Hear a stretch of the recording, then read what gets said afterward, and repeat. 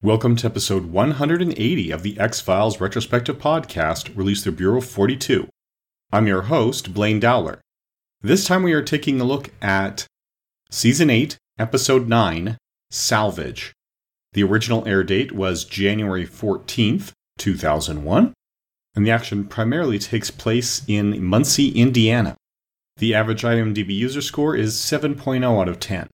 So we start off with a widow grieving after her husband's funeral. It's been the same day. She wants to see justice done because she swears he was infected with something in the Gulf War and that he's got Gulf War syndrome. When a good friend of the family leaves, this is her dead husband's coworker, he ends up seeing the man that should be dead standing in the middle of the road and hits him with the car, but it destroys the car without harming the man. Scully and Doggett arrive on the scene, and Doggett's saying, well, according to the numbers on the math people, and what they've got to say, whatever this thing hit had to have a density 4,300 times that of steel. The only thing that they have to go on, in terms of clues, is what appear to be footprints in the asphalt. And the more they dig into it, the more it looks like Ray Pierce, the dead man, is not dead, and is actually very superhuman. And he's killing those he used to know for one reason or another. As they go through the investigation, it's discovered that there was a company researching a type of metal that would rebuild itself using some genetic algorithms and things like that, which was improperly disposed of. And the compound was sent to a salvage yard instead of a proper waste disposal facility. And it was at the salvage yard that Ray was exposed and became this metal thing. And he was slowly becoming metal, ended up faking his own death and killing those who knew what was going on. He's eventually stopped because his final victim, who carries the ultimate blame for what happened, has a son who begs for his daddy's life. And realizing what he's become, he lets the accountant, who cussed the cots by sending things to a salvage yard, live, and instead commit suicide inside a crusher. Now, there is an amusing scene where Robert Patrick tells Scully that, people don't become metal, that's just in the movies, which is a nice Terminator 2 reference, but I find it curious and wondering if that's actually what it was intended to be. This script was not only a version of a 1989 anime called The Iron Man, but it was written by Jeffrey Bell before Robert Patrick was cast as John Doggett. So there'd be no reason to do a Terminator 2 reference at the time that the script was written, aside from the fact that it was still the most popular instance of a liquid metal man. Now, it's also possible that that line was written after the casting was done and they said, hey, look who we've got. We can't just ignore that. So let's hang a lantern on it, as they say, because the fans are obviously going to be making that connection. This is the second of 3 episodes directed by Rod Harvey. Hardy had previously directed Roadrunners and will come back again for Vienen. This is the 5th and final script written by Jeffrey Bell.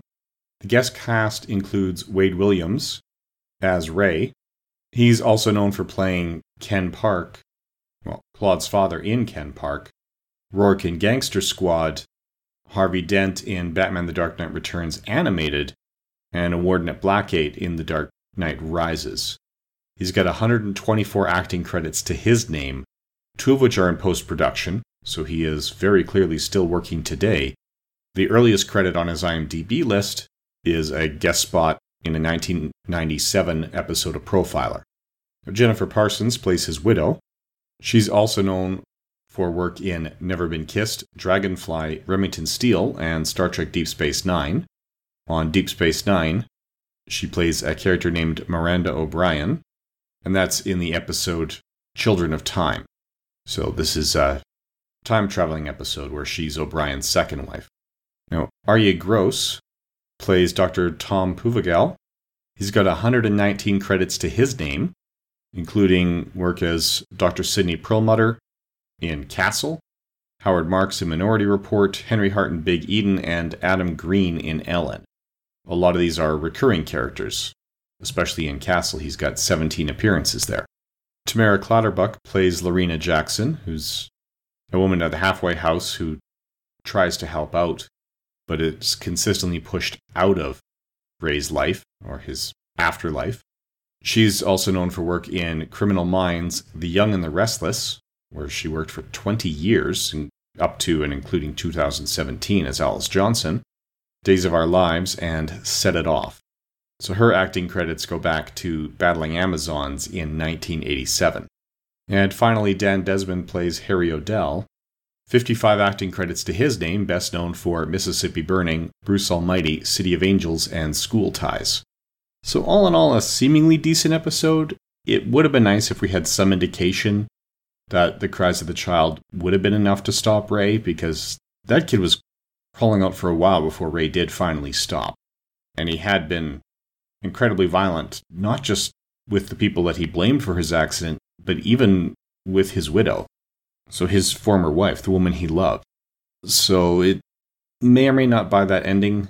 As far as the science is concerned, well, if he was 4,300 times the density of steel, as he needed to be, as they described in the accident at the beginning, he would not be able to walk on anything but the ground floor in any buildings. He would be leaving deep depressions every time he took a step.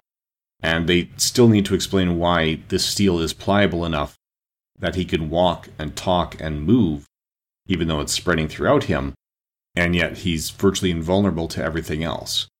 So I get the concept, and it works as a piece of horror, but more as a piece of fantasy horror than science fiction horror. A lot of this just doesn't hold together in that regard.